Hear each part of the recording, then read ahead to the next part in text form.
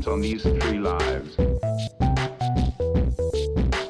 Welcome, listeners, to the 35th premium chapter of the QAnon Anonymous podcast, the Jake Origin Story episode. As always, we are your hosts, Jake Rockatansky, Julian Field, and Travis View. Jake Rockatansky is one of the co-hosts on this show, so you might know him from there. He is a good man, and I love him like a brother. He wrote this for me, but Jake wasn't always as moderately blue-pilled as he is today. This week's episode, in collaboration with NPR. Fuck, can we claim that? Allegedly. Okay, say in collaboration with it's too late. With NPR.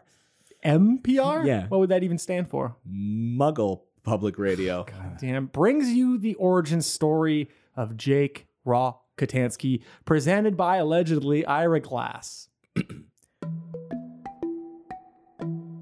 origin story of Jake Rockatansky with Ira Glass.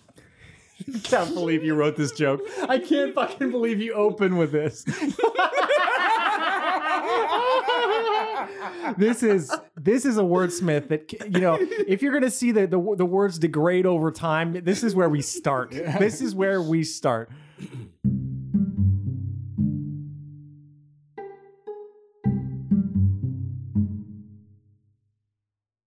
The following presentation of This American Trash is brought to you by Smucker's Uncrustables, a delicious peanut butter and jelly sandwich you can warm under your thighs like a sugary egg, or eat it completely frozen.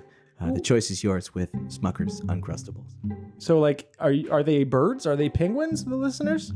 They should know what it's like to have an egg beneath them? Hey, they just sponsor the show, man. I don't know. So you're Jake's brother, Zach, is that correct? That's correct.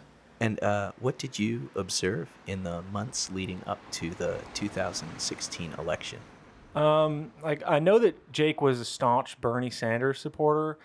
He'd been fairly big on him in the run-up to the primary. And once the rapper Killer Mike supported Bernie Sanders and a bird had flown down from the rafters and landed on the Vermont senator's podium, that really put him over the edge. Yes, I think a lot of people took that as a sign from the universe that, this was the guy who was destined to be the 45th president. I guess.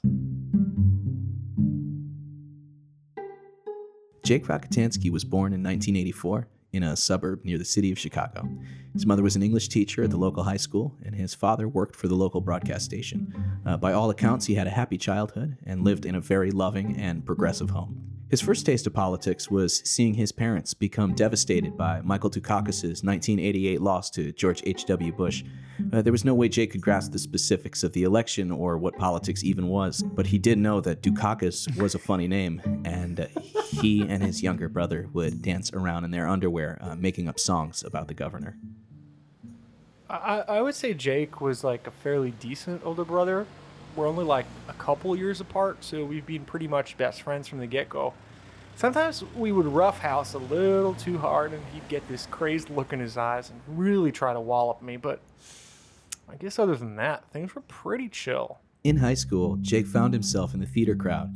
It was shortly after he had tried out for the baseball team and got cut from the first round. And in the middle of his tryout from the fencing team, that's right, the fencing team. I'll let Jake explain. Oh man, so the fencing tryouts were like this last-ditch effort for me in my quest to secure some sort of standing on the in the high school hierarchy. My school was very sports-centric, and I sucked at just about every sport.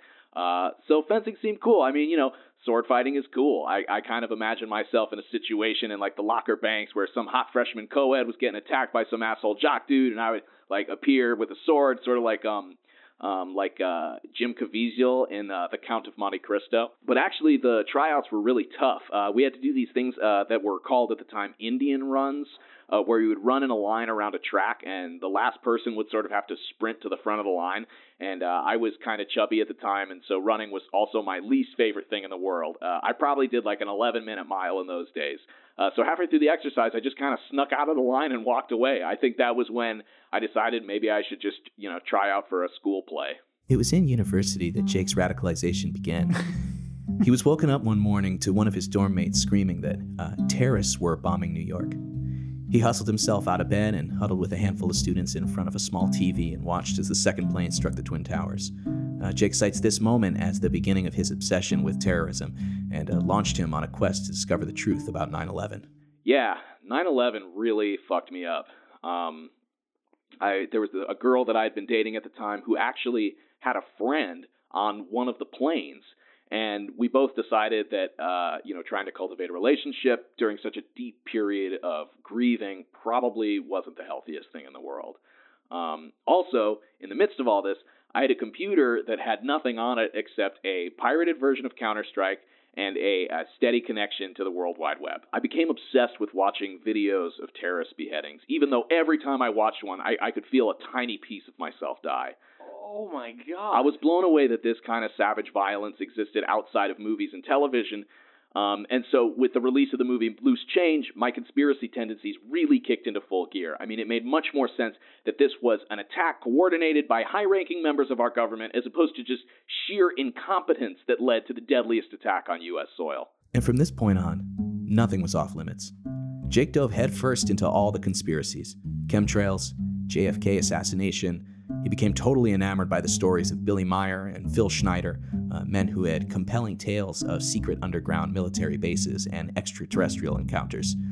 He would talk to anyone who would listen, oftentimes cornering them at social events to ask whether or not they were privy to the massive underground chasms underneath the Denver International Airport, things of that nature. I think because most people are afraid of sounding crazy, they sort of shrug off a lot of this stuff. So me, being incredibly familiar with the tenets of each of these conspiracies, made me feel smart at parties and shit. I felt like I was part of a secret order of people who, had dared to sort of look beyond the headlines. I felt like an insider. I felt like I was in a Tom Clancy movie. And my dad was a big Tom Clancy fan, so in a lot of ways, I felt like I had sort of been born into some of these storylines.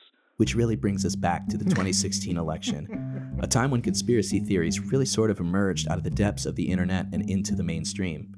In fact, at the time, there were many Bernie Sanders supporters who were themselves the victims of left-wing conspiracies surrounding Hillary Clinton, her email server, and the legitimacy of her nomination. Could you tell me, in a couple words, what were Jake's thoughts about Hillary Clinton?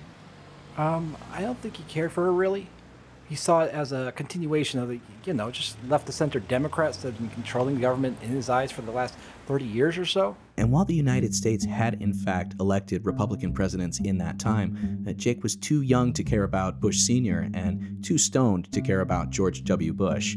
Jake watched with increasing frustration as he saw what he called the corporate media slowly begin to push Sanders out of the mainstream coverage as everyone began to discuss the inevitability of Clinton's presidency. I know he was pissed. I can definitely tell you that. I had heard Jake talk a lot about how the office of the president was merely a figurehead. I think he sort of developed this ideology after he had placed so much hope in President Obama, only to see him toe the party lines of cozying up to the big banks, taking on new conflicts in the Middle East, and droning thousands of innocent people and children. It kind of fucked with his head, I think. And it was understandable. There were many Americans during that time period who felt let down by President Obama and saw Sanders as the new hope for the Democratic Party. Upon the release of damaging emails from candidate Hillary Clinton, Jake's journey into the dark underbelly of right-wing message boards really began. You see, it seems as if the realization that Sanders was hamstrung to begin with further deepened Jake's beliefs that the American people had no choice in who is to run their government. In fact, the inevitability of Clinton and the constant negative press surrounding then-candidate Donald Trump seemed to position Trump as the underdog in Jake's eyes. And he was happy to watch him dole out one childish insult after another in the direction of Hillary Clinton, never for a second believing that the man might actually win. One of Jake's good friends spoke to me about a conversation he had with Jake on the eve of the election.